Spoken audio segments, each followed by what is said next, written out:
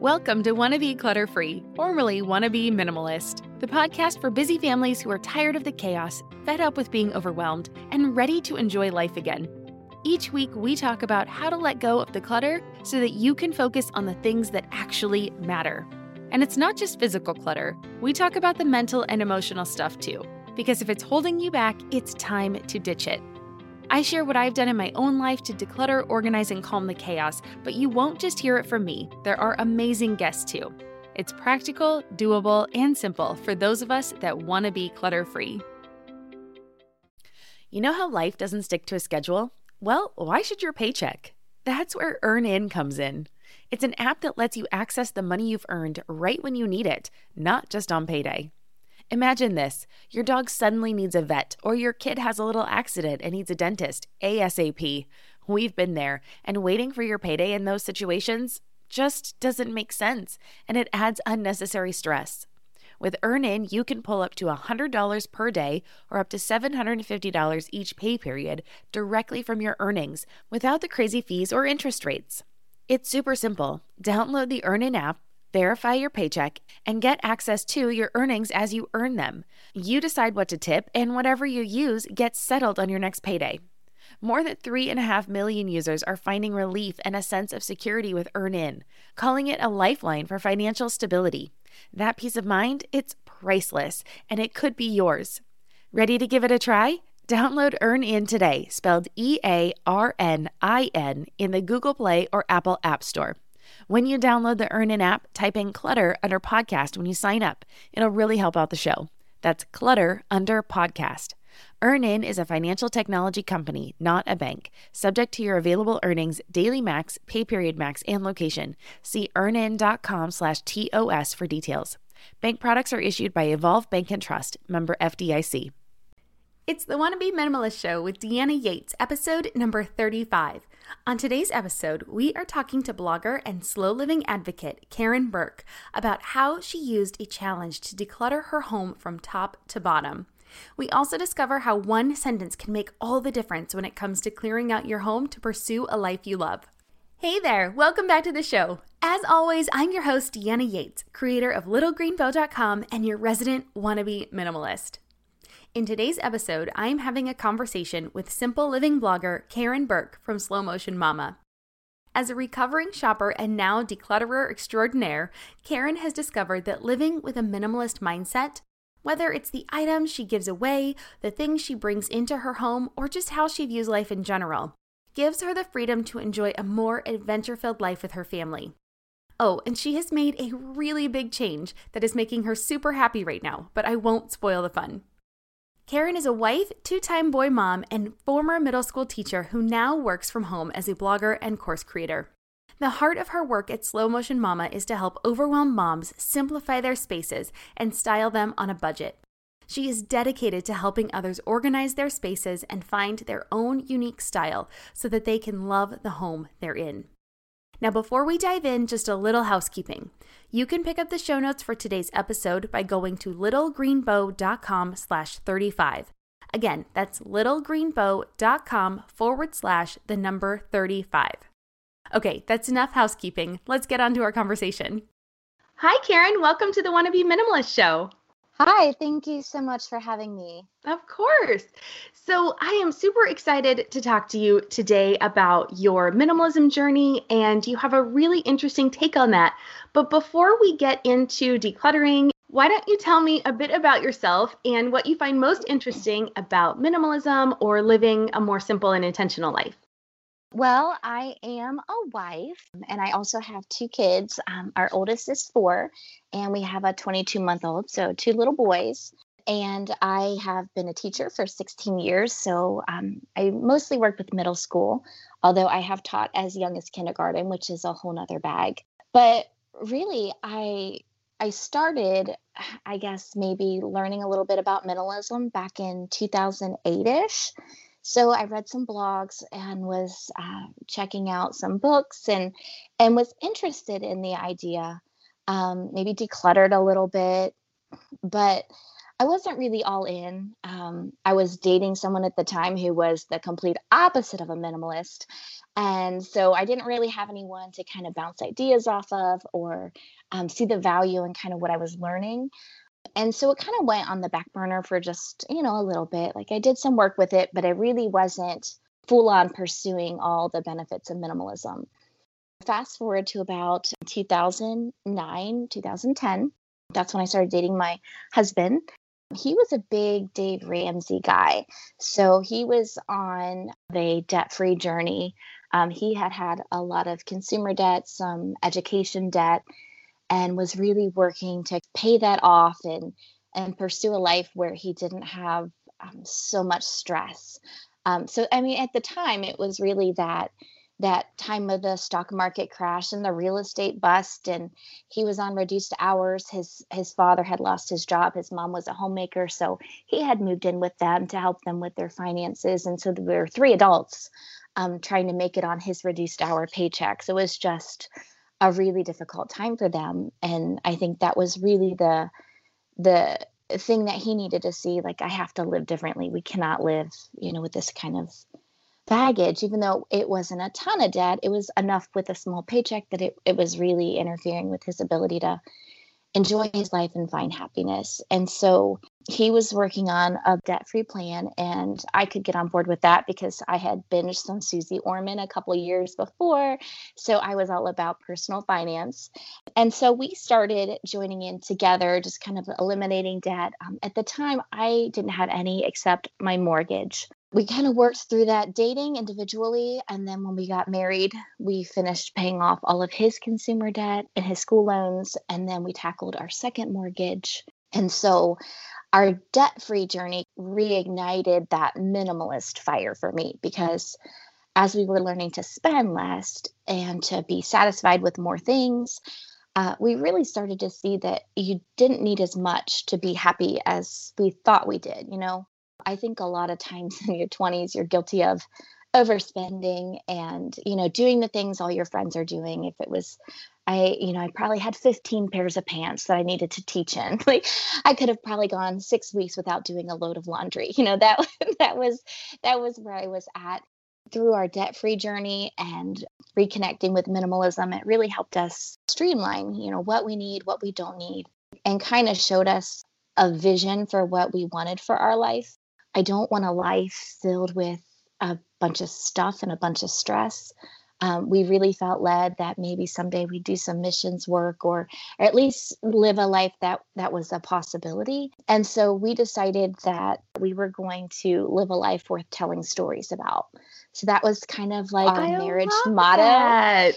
That's really like the filter that we use for everything. When we're trying to make a big decision or we're kind of at a crossroad with what we're going to do, we're like, choose the path less traveled. We want to live a life worth telling stories about. And so for us, that's pursuing things that are maybe atypical to society or at least different than what the average person might view as significant. But for us, it's really panned out because, we're fans of adventure.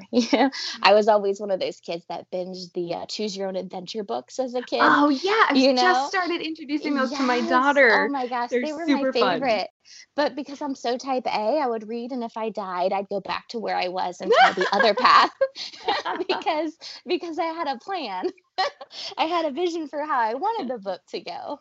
But I think that's just always been with us that we want something different than maybe is the status quo.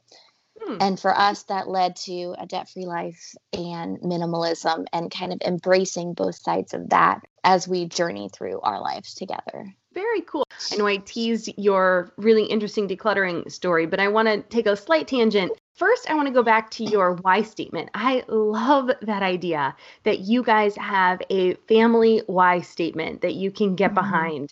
That does make such a difference when you are facing these difficult decisions and, your friends are buying the new thing, right? Like they just got a cool, billiards table, or the kids are doing this thing, or, somebody just went on a shopping spree, something where you just are like, it kind of grates at you a little bit and you feel a little moment of weakness or temptation. And then you can just look back at that why statement of, Is that the story I want to tell?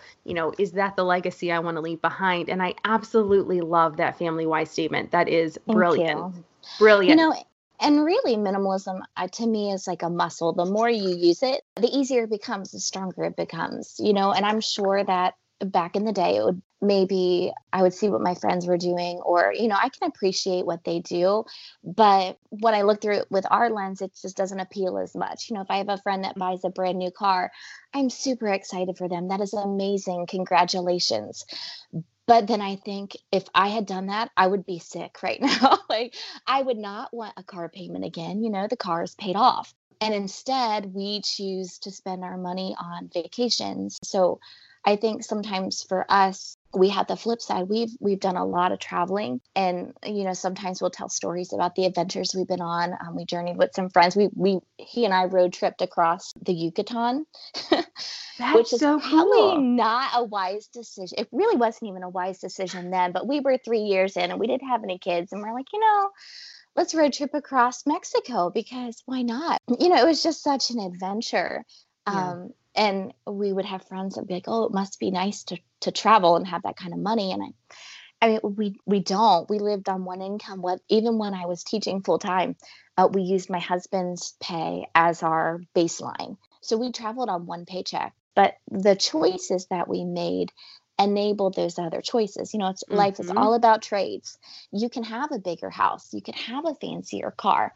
You could travel if you want to, but it's hard to do all of those things. Money is a very Right. finite thing. So it's just choosing which avenues you want to pursue. And for us, travel and, living a more simplified lifestyle was really something that resonated with us.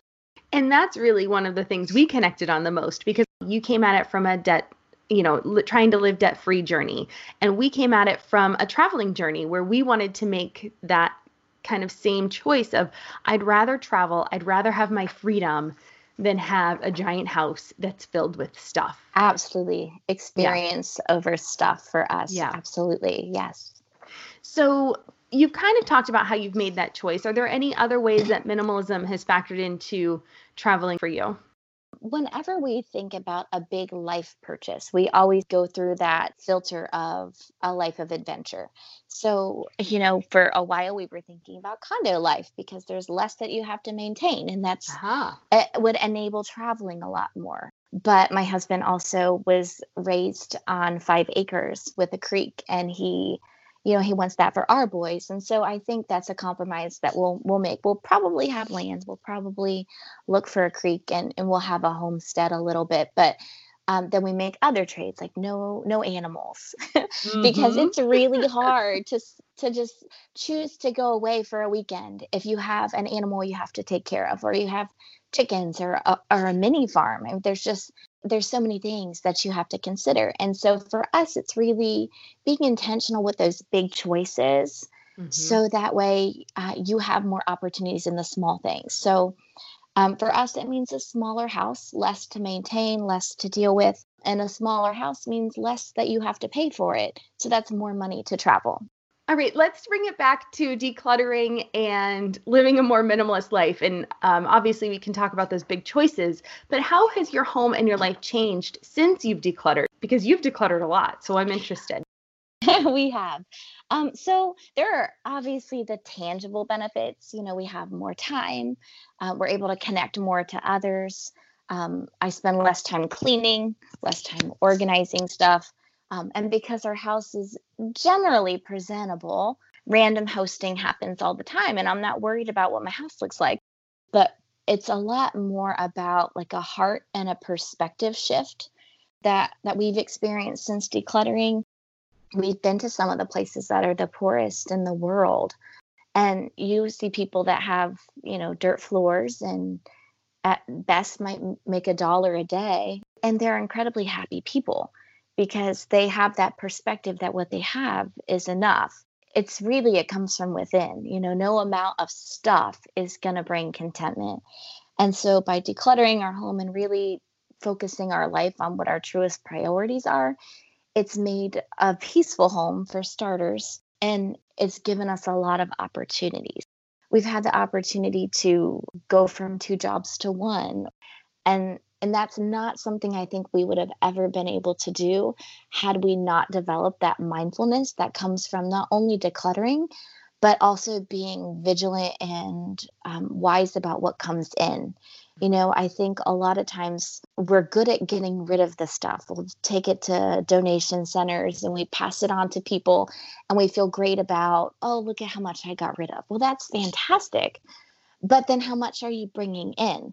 Because if you get rid of 1,000 things, but you bring in 1,000 things, the only thing you've done is redecorated, or you've just traded one thing for another. And so it's a two-pronged thing for us. It's about decluttering and removing the stuff we don't need from our home and our lives. But it's also about being really particular about the stuff and the commitments that we bring back in. Yeah, it's a brilliant point. You can't just get rid of it all and then continue buying it. So actually, I did. I love a good challenge. It's pretty much the only way I get anything accomplished. One year, I decided I was going to track every item that came into our house because I was curious, how much stuff is really coming in. And so every month I had a tally and I would if something came into our house, I would click. And it was amazing to me to see how much stuff still came in when we don't really shop. So what kind of things were they? What were they that you were tracking? So anything that came into our home that was a non-perishable, non-food item got tracked. Okay. So if my husband bought a new pair of shoes, it got on the tracker. If my in-laws or my parents bought our sons a toy, it got tracked on there. If we bought crayons or art supplies, like literally anything we brought in that was not a reusable thing like food or the toiletry, it went on this list. Because I just wanted to be aware. Here I was decluttering all, this amount of things, but how much was coming back in? And, some months were really good. There might be like 16 things on there and you think that's still pretty high. And then we would have one month, there were 46 items. And I'm like, how did 46 items come into our house? I don't shop. But, there was a giant bag of hand-me-downs. And usually my process is to go through it and then look at what they already have. Can I replace something? Can I declutter something we own to make room for this one? And so I always like to try to do a 1-for-1 swap. Mm-hmm. Or if I bring 20 items in, maybe that allows me to get rid of 40, have a net negative. I like to tell my readers, do it for a month, do it for 2 weeks, just track what comes into your house. Right. And you will be surprised, especially during the school year, how many things probably come in on the backs of your children that you are just, those little hoarders come home with all those things from their locker. Half the time it's like, no, but I really liked that rock or that stick or that half broken thing. And you're just like, what? Huh? Okay, you need a little treasure box. It goes in your treasure box. And if that's full, you go through it and you decide what you keep. That's right. You have a storage container. That's whatever you can fit in that container, girlfriend, you rock with it. Those are your treasures. Teach that 1-for-1. All right, bring this treasure in. But what treasure are you going to gift to someone else? Oh, this half broken stick, that grandma will love that. Yes. Oh my gosh, it's so good. Okay, so I know I teased this, but I am dying to know, what was your very interesting way of decluttering? So tell me about this. You love to challenge yourself. So tell me about your decluttering strategy and tactic. No one told us the truth about parenthood. Why? This is the podcast everyone needed before they had kids, because now that those little ones are here, there is a lot to unpack. I'm Rachel Shepardota, and I am your host for the podcast No One Told Us, where we tell the truth about parenting and let you in on all the stuff you really should have known about before having kids. I am the founder of Hey Sleepy Baby, but this podcast is so much more than sleep. We'll be diving into all the topics that you really care about and need to know while you do your best job raising those adorable tiny humans.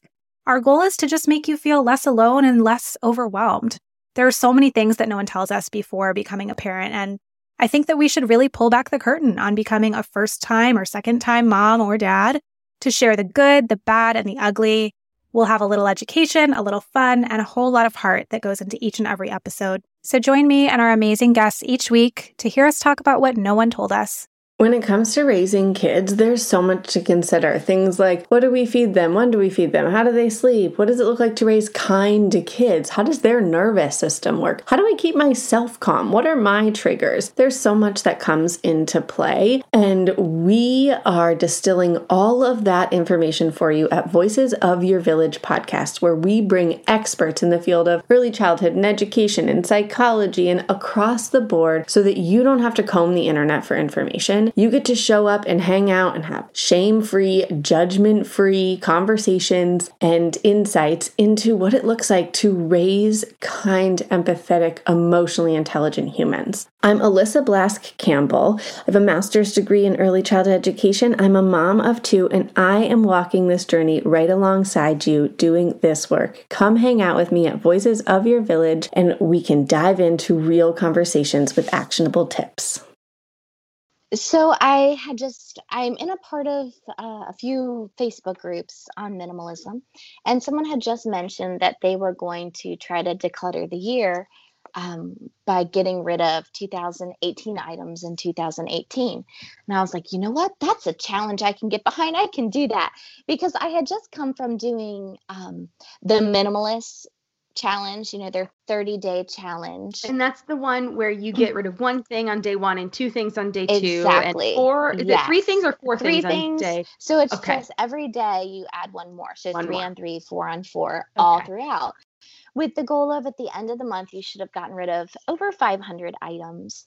And the only rule is so there were a few rules. Whatever you decided to declutter, you had to get out of your house that day.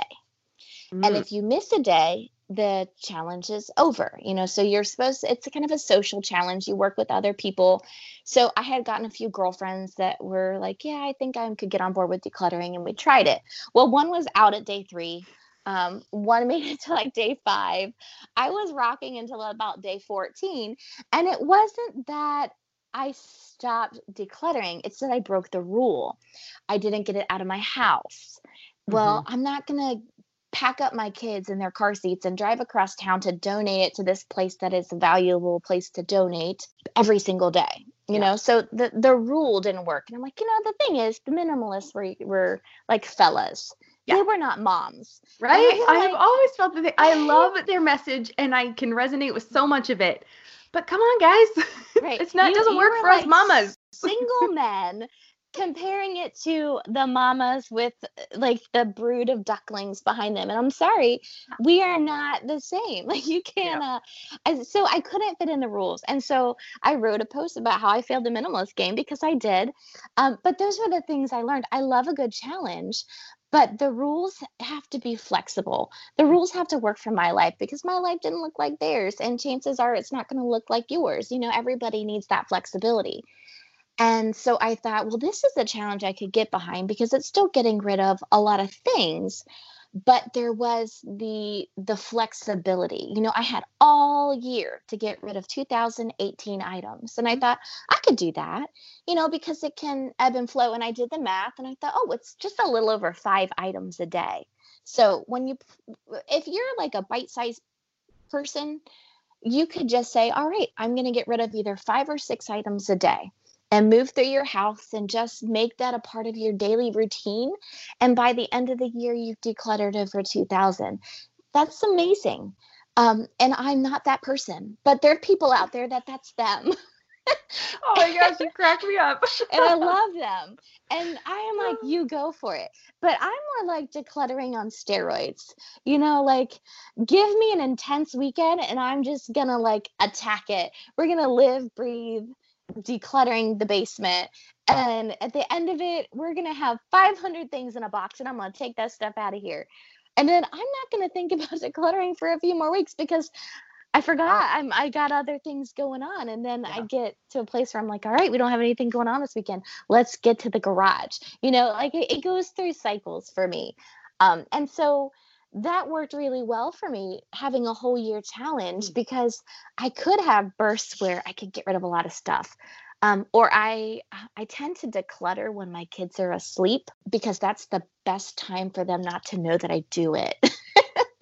Because they're still young enough that you can get rid of some of their stuff and they won't know. And once they're older, that's absolutely not something I will do. Like, I completely believe in teaching your child how to declutter and giving them a voice in what gets donated or taken away. I would never like take their stuff as older children who can recognize. But the baby's 22 months, so he has no concept of what, if it's in front of him, he loves it. It's the best thing.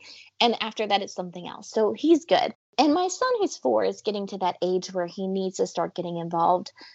The biggest problem we have with him is he loves everything. He still cries if he sees the trash man take our trash because that's ours. He has really strong connection issues to every little thing.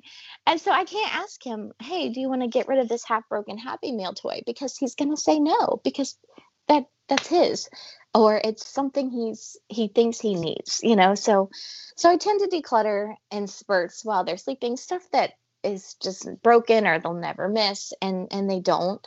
I tend to try to have a challenge, like, all right, I'm going to try to get rid of 100 things in an hour. And so then I just grab a bag and I do that. And then later I'll sort through, like, this is trash, this is, recycling, this can go to donations or whatever. But I set a timer and I set a goal, and that keeps me really motivated because I like a challenge. I'm all about tricking myself into motivation. And so I had decluttered. I remember when we started the 2018 and 2018, I had told my husband about it. And he's like, okay, honey, that's great, but I don't think we have 2,000 items to get rid of. And I was like, bless your heart. You don't know what, like, do you not live in the same house as me? Like, oh no, we do, hon.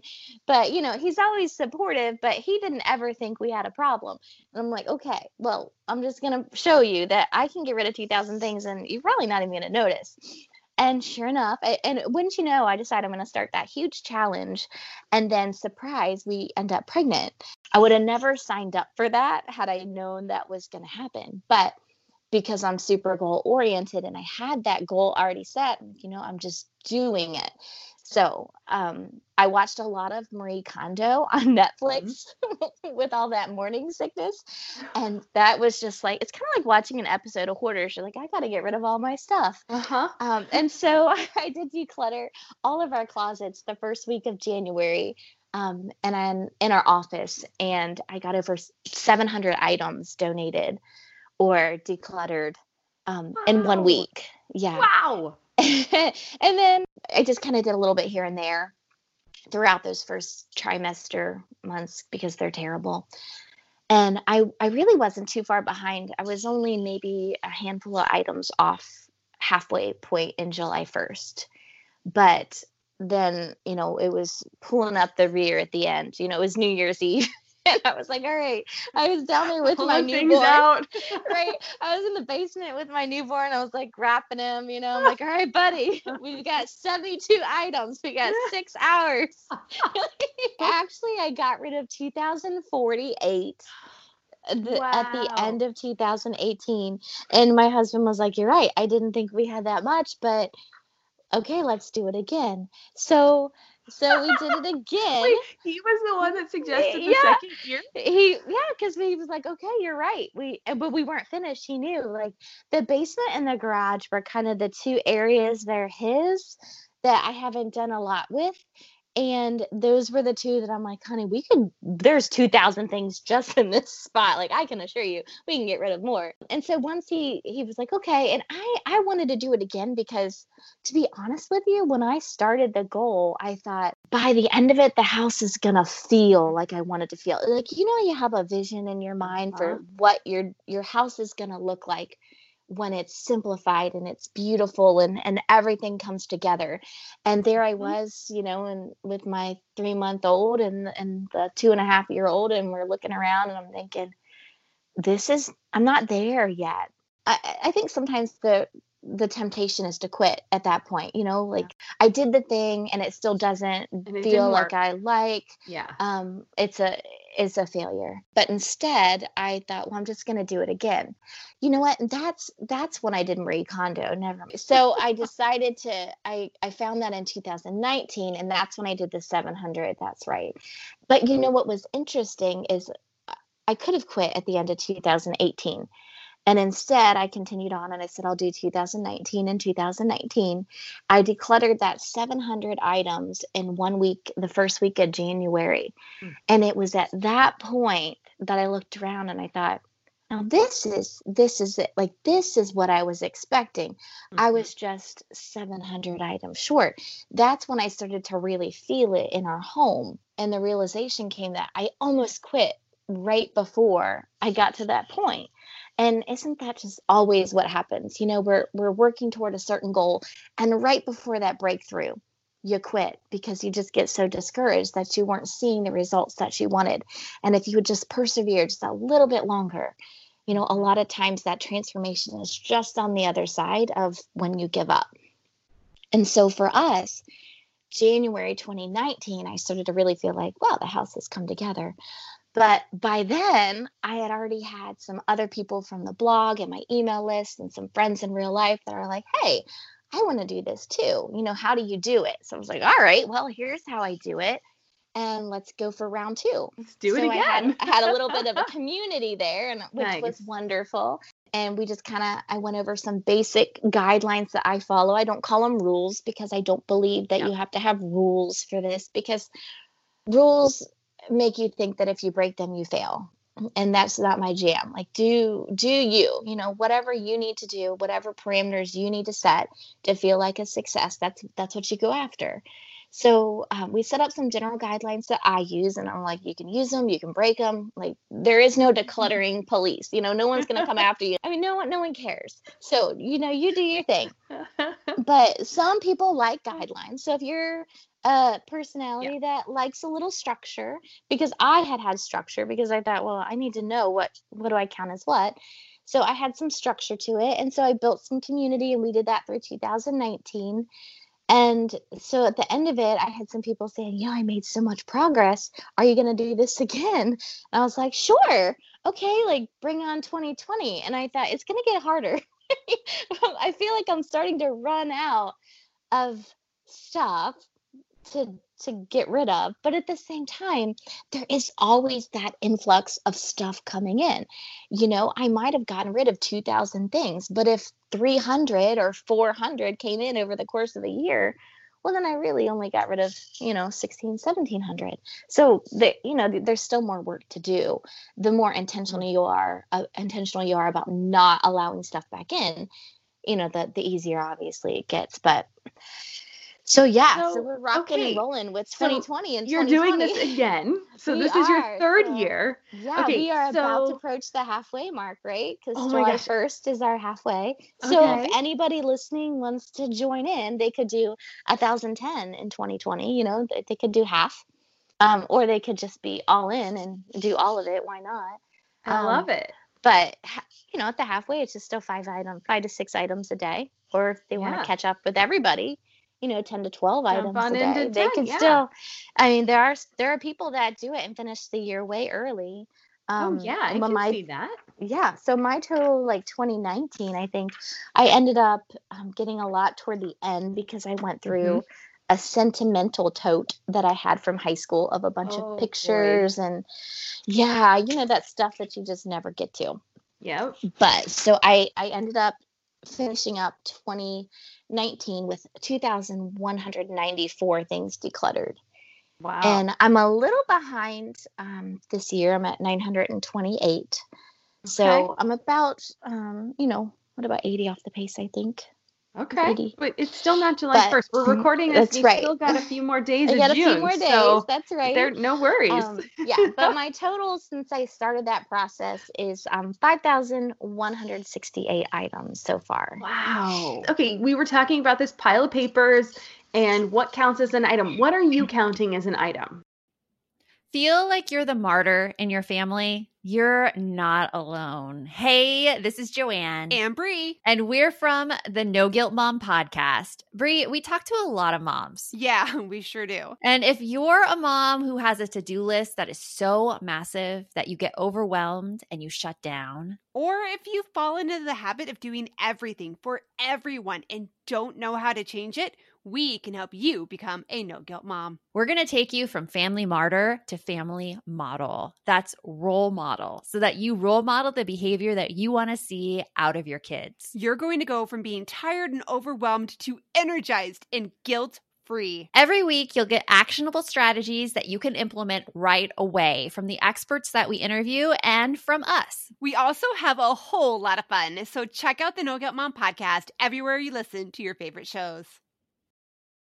If you're a parent, I invite you to join us at the Mindful Mama podcast, where it's all about becoming a less irritable, more joyful parent. With sometimes hilarious and always thought-provoking experts and friends, at Mindful Mama, we know that you cannot give what you do not have. And when you have calm and peace within, then you can give it to your children. I'm Hunter Clark Fields, and I can't wait to see you there. Listen in to the Mindful Mama podcast.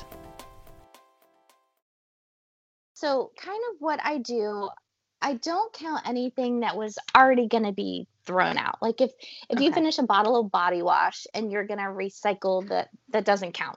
Like there are a few rules. The guidelines that I use usually, anything that you declutter counts as one item. So if I declutter, a shirt and 3 pairs of pants, well then that's 4 items that I do.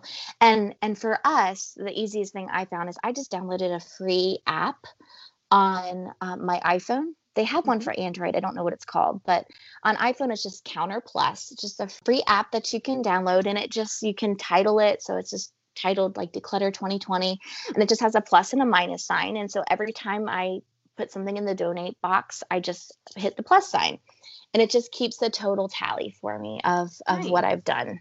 If it's something that came into our house as a bulk item and I'm getting rid of it as a bulk item, I just count it as one. Like if I get rid of a box of crayons, like I'm not counting that as 24 items.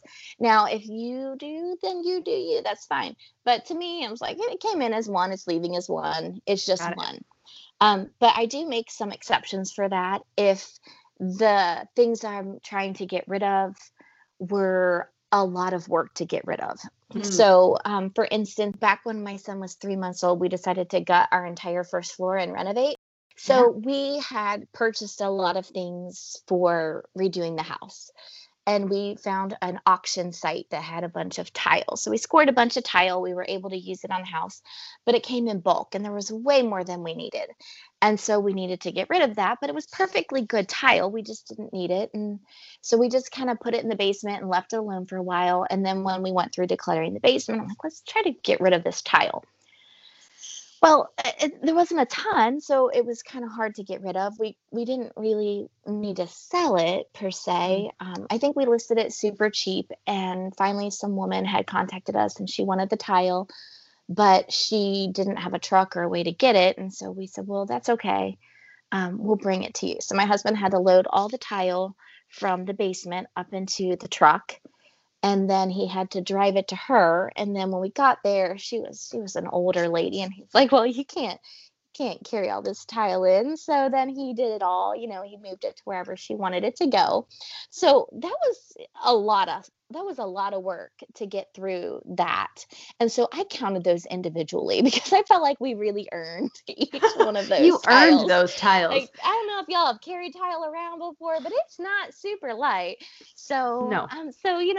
If there were some things that required a lot of effort to get rid of, we counted it, individually. But then there were other things that were big that we just counted as one, like we decluttered our car. Well, when we sold our car, I counted that. I mean, that's a big item off my list. Sure. But it's still only counted as one. Right. But so that's kind of the gist. A question that I often get is what to do about paper. Mm-hmm.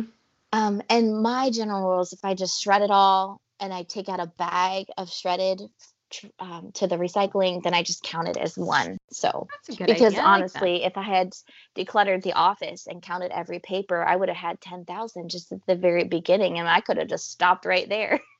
Right, exactly. And it's a good point that you have to make the rules work for you, but also work in the heart and the spirit of the challenge. Because yes, if the spirit of the challenge is to clear your house and you're just doing it and you're counting each paper and you get to your goal and you stop, then it doesn't really work with the heart Right. of the reason why you're doing the challenge in the first place. So You're undermining, whatever you're trying to accomplish. And we rarely sell things. And that's that's a whole nother thing. But a lot of people ask about selling, and every now and again we'll sell something if it's very expensive and new, or we want to kind of get a little bit of money back on it. But we also have a rule that if we put something up to sell and, it doesn't sell in maybe like 3 months, then we just donate it. Because, otherwise it just kind of hangs on. But we mostly donate when we can. Sometimes if it's something expensive, I like to find a person that I know could need it and give it to them. Oh, I love that. So That's I love great. decluttering my kitchen by giving it to like young couples who just get married. Oh, that's so because sweet. they don't have a whole lot starting out, and I have this fancy food processor that I bought, and honestly, I can't ever get into it, and it just doesn't really seem to save me any time. And I'm like, well, this is practically brand new, and here is a perfectly lovely couple who would love to have something like that. Right. And so then I just look for people like that to just offer things to that are maybe more expensive that would be a blessing, but it also works great for me because then I don't have to look at that sunk cost every time I see that item and think, wow, I wasted a lot of money on that. There's guilt when you keep those things because you feel like you're wasting the money. And there's a couple things I want to remind people when they're listening to this. You've already spent the money. So it's gone. Absolutely. It's gone. It's a sunk cost, like you said. It's gone. It doesn't matter. Also, I want to point out that you are doing this on one income. So the fact that you are willing to get rid of these items, knowing that you've already paid the money for them, which you paid for on your one income, it just goes to show you that you don't need to always get the money back for those things. No. And that's a really hard mental hurdle for a lot of people to get over, but it's definitely one to do.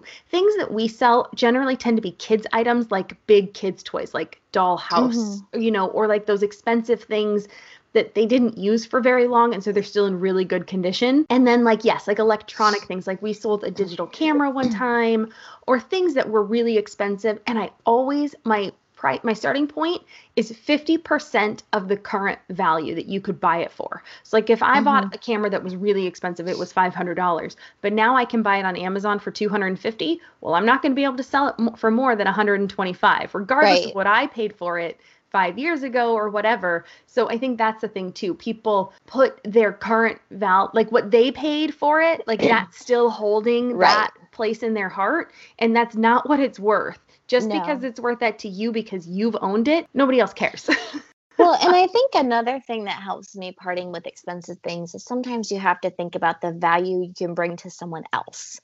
It's not bringing any value to my life if I'm not using it, and I feel guilty when I look at it. Whereas if I can give it to someone who's going to use it and has, a lot of value in that thing, then that's money well spent. I just consider it like, oh, it's like I bought them a gift. I bought them a very nice gift. If you were starting your minimalism and your simple living journey over today, knowing what you know now, what is the first thing you would do? If your friend was starting, where would you tell her to start? I think one of the things I would say, aside from decluttering, is that focusing on what you're bringing in. I think that's the piece that a lot of people miss. We get excited about getting rid of all the stuff and how good our house feels. But the reality is, if you don't make a mindset shift, if you don't change your habits and change those so that they match your priorities, in a year or two, your house is going to be just as cluttered as when you started. So decluttering is great, but shifting that mindset to truly embrace a minimalist lifestyle all about, that's really the ticket, I think, for me. When you're aware of what's coming in, and you're also aware of what's going out, it helps you sense your values. If I'm allowing a lot of stuff in and it doesn't really serve me, then that's a sign that maybe I'm not really focusing on my priorities. And I'm always having that conversation with people because a lot of people will say, they'll come into our house and they're like, wow, it doesn't look like a minimalist. Because people think a minimalist lives in a house that has white walls and all Art Deco furniture. And, there's this stereotype that comes with a minimalist. And while there are minimalists that ascribe to that lifestyle, there are plenty that do not.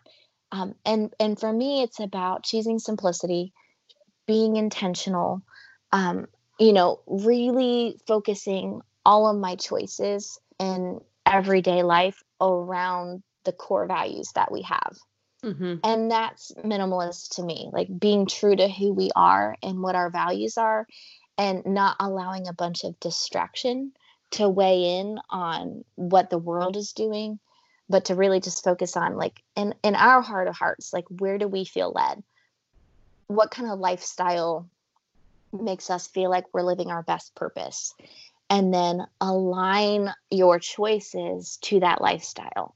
So as a beginning minimalist, really take the time to find your why, I think is critical. And any time you want to start something new, you're always looking for, like, why do I want to do this? What's the root? What is, if I boil everything down at its core, what am I trying to establish? Or why am I driven to this thing? And I think once you get a hold of the reason you really want something, you're like a bulldog. Like, you're not going to shake it. No storm that comes in your life is going to move you permanently off course, because you have that why rooted deep in you. You have that purpose and that passion and that foundation established. And once you do, then all you have to do is funnel all your life choices into that filter. This is the purpose I want. This is the passion I have. This is the life of service that I have for myself. And so then when a new opportunity comes, is this the next best thing? Is this a step that's going to move me toward that life I want, or away from that life I want? And it does sound super simplistic, but in reality, I just quit my career of 16 years, and that's how I did it. Is this decision moving me closer or further away from this life that we have felt is our calling? And once you know what's true to you, it helps you see what your next best choice is. And for me, that was, quitting my career and staying home with our kids and pursuing this online business, and, having more flexibility to kind of encourage other moms in this space, that they can simplify their life and they can develop a home that they love. And it doesn't have to be complicated or fancy, but you can make a beautiful home wherever you are. Oh, that's awesome. Okay, well, I know people are going to resonate with that, and I know people also might be wanting to jump in on this challenge, the Declutter 2020 items in 2020. Right. So where can people find you? I run a blog at slowmotionmama.com, and I'm also on social channels. So I have a Facebook page, and we have a Declutter the Year group within that Facebook page. So if you just find the Slow Motion Mama Facebook page, you'll be able to connect with the decluttering group there. And then I'm also on Pinterest at the Slow Motion Mama, and just recently started to feel out Instagram, and they can find out about the challenge there. And I'm working on some new, like, little mini courses for moms that I'm pretty excited about, and we'll be able to share more there, and also sign up for the email list if they want to hear about the new courses or get a catch of some inspiration in their inbox. Oh, fantastic. Okay, so we will have links to all of that in the show notes and on the website. And again, that's Slow Motion Mama. Okay, fantastic. Well, I like to end each interview with 3 somewhat rapid fire questions. So what has been your favorite simple pleasure this week? So fireflies. Can we just talk about fireflies? So I loved them when I was a kid, and I just felt like I didn't see them anymore. As I've grown up, it's just not really been as prominent, I guess. And we bought a house that faces the woods several years ago. And the month of June, the fireflies come out, and it is like paparazzi in the backyard. There might be 50 flashes a second. I mean, it is just absolutely insane. So I have enjoyed putting the kids to bed. My husband's an early bird. He just wants to get, if it's 9 o'clock, he's in bed. So everybody goes to bed, and I've been sneaking down to the deck and just enjoying that super dark outdoor time, just watching the fireflies and just kind of appreciating that, like, childhood throwback that I haven't seen in ages. Oh, that's really sweet. I love these because you never know what you're going to get. So question number 2, what is the best advice about minimalism or habits that you've ever received? I think one piece of advice I heard a few years ago that's really stuck with me is kind of in the line of habits, but it says you can have success or you can have excuses, but you can't have both. It's a good point. It is. And so whenever I one. want to get a little lazy or I just lack the motivation, I think about that long-term goal. And I'm like, okay, do you want success or do you want to live in the excuses that you're tired and the kids kept you up all night? And, all those things you have as a mom, like, the house is dirty, or, this is that, there's so many things that come up that can keep you from those big time goals, because you're responsible for just so many things. But going back to, like, am I going to hold on to my excuses or am I going to part with those in an effort to pursue success? That's a really great reminder for me. Yeah. That's a really good one. Okay. And the last question, what is making you happy right now or in this season of your life? Well, definitely quitting my career, I'd say, is the big thing that I am happy for right now. I mean, I love teaching. As I said, my career started 16 years ago, and I taught, a handful of different things: math, language arts. I've taught gifted. I've taught technology. I've moved and done a lot of different things. And teaching has been just an absolute passion of mine for so many years. That was who I was, And so I never really thought I could get to a place where I could part with that. But now that I'm a mom, I always felt super torn. I was trying to be mom to all my kids at school and mom to my kids at home and a wife and an online entrepreneur and a woman who had their house together and a woman who served healthy meals and the woman who served at church. Or there's so many, the good daughter and the good sister. And there's so many hats you have to wear. And this past year was just incredibly stressful. It was stressful before COVID, and that really just amplified just the high level of stress. And it was really taking a toll on my health.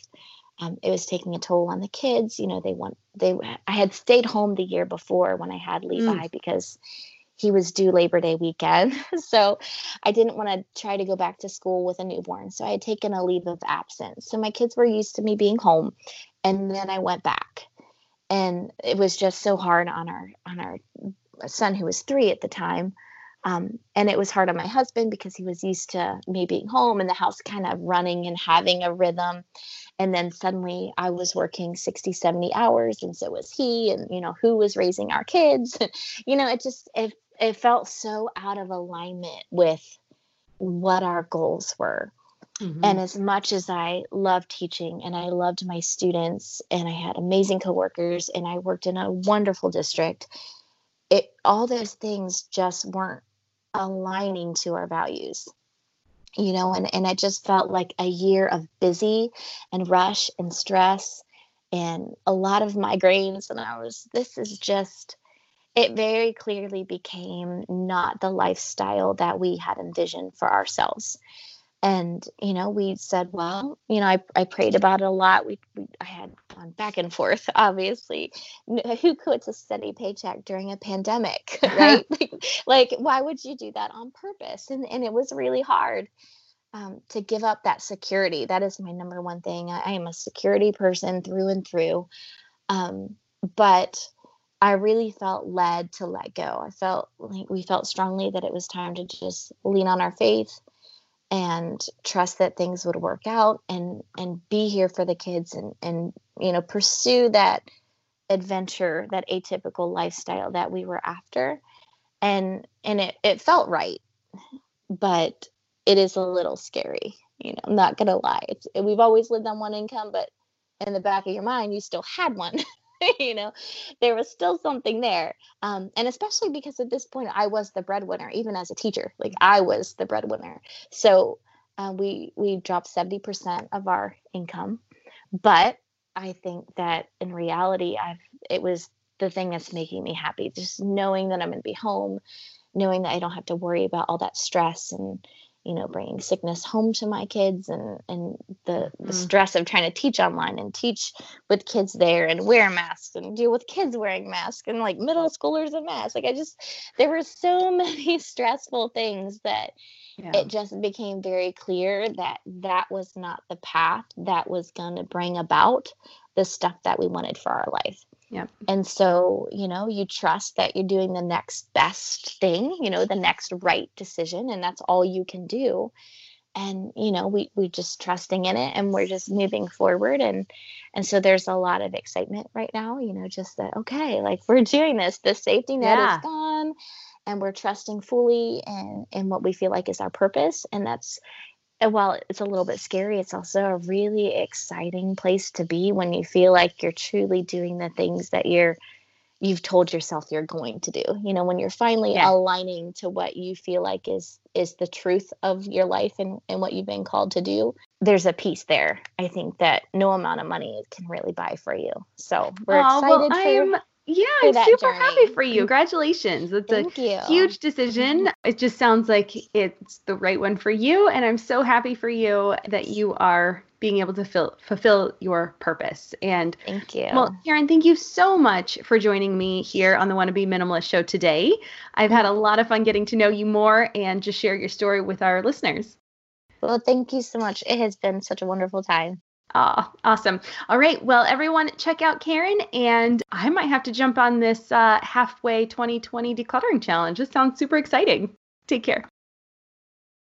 Whew, that was a good one. I had so much fun talking with Karen and connecting through our views of traveling, living with less, and shifting your mindset to one of abundance.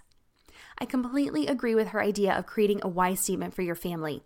When you know your purpose or why you want to do something, it makes every decision you have to make so much easier. There is no more hemming and hawing. Honestly, it's such a feeling of freedom, and I cannot recommend this tip enough. Thanks again to Karen for being a guest on the Wanna Be Minimalist show and for sharing her journey with us. That girl knows how to declutter, and she makes me wish I had tracked the number of things I've gotten rid of over the years. Her number for the last 3 years is over 5,000. It makes me want to play along for the rest of 2020 and try to find half of that. So what would that be? 1,010 things to discard? Well, how about it? Are you up for the challenge? I'll post about it in my private Facebook group, so come on over and let me know if you want in on the Declutter 2020 challenge. You can find us by searching for Wanna Be Minimalist on Facebook or by clicking on the link in the show notes. Speaking of show notes, don't forget, if you'd like to get all of the information for today's episode, including links to Karen's site and her new decluttering sprint guide, you can find it all at littlegreenbow.com/35. Once again, get all the show notes and the links for everything we talked about today on my website at littlegreenbow.com/35. And before we go, as always, I love hearing from you. So if you have any questions about what we talked about today or any other topics you'd like to see addressed, please reach out either via email at hello@littlegreenbow.com or on Facebook at facebook.com/littlegreenbow. That just about wraps it up for this episode of the Wanna Be Minimalist show. Thank you so much for joining me today, and if you liked what you heard, it would mean the world to me if you would leave a review on iTunes, and while you're there, please take a second to subscribe to be notified of new episodes. And one final thing, be sure to join us again next Thursday when I'll be talking about taming paper clutter with an emergency binder. If your paper clutter feels out of control and you could use some help, then you do not want to miss it. See you next week.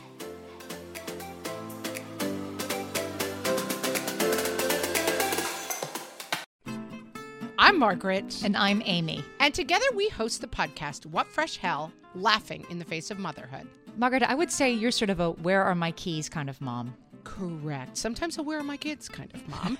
Well, you're, Amy, more of a we were supposed to leave 35 seconds ago, mom. I mean, touche. In each episode of What Fresh Hell, we come at a topic from our usually completely opposite perspectives. I bring the research. And I bring kind of the gimlet eye. Like, is that research really going to work, people?